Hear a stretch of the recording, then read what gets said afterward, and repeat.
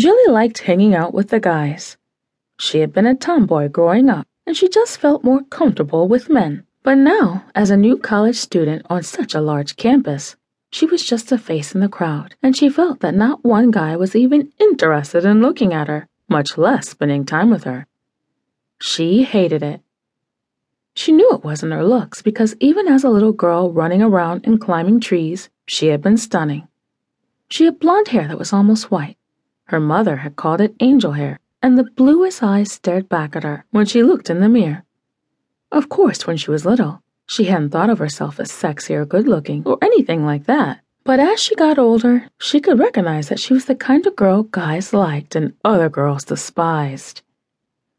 She was of average height, maybe even a little on the petite side at 5'5", but her body had the athletic curviness that made her seem like a Barbie doll come to life.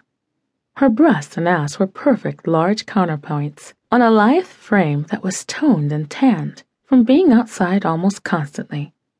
Jilly understood that was why girls were jealous. Well, at least that was reason now. She didn't quite understand and never had why girls had always seemed to dislike her. When she was very small, about 5 or 6, the girls at school had shunned her completely, and she'd been left to sit alone until a few of the boys had come over and asked her to join a game of tag. That had been the real beginning of her affinity for hanging out with the guys and not the jealous witches that made up her side of the gender fence. Now, though, not even the boys seemed overly friendly.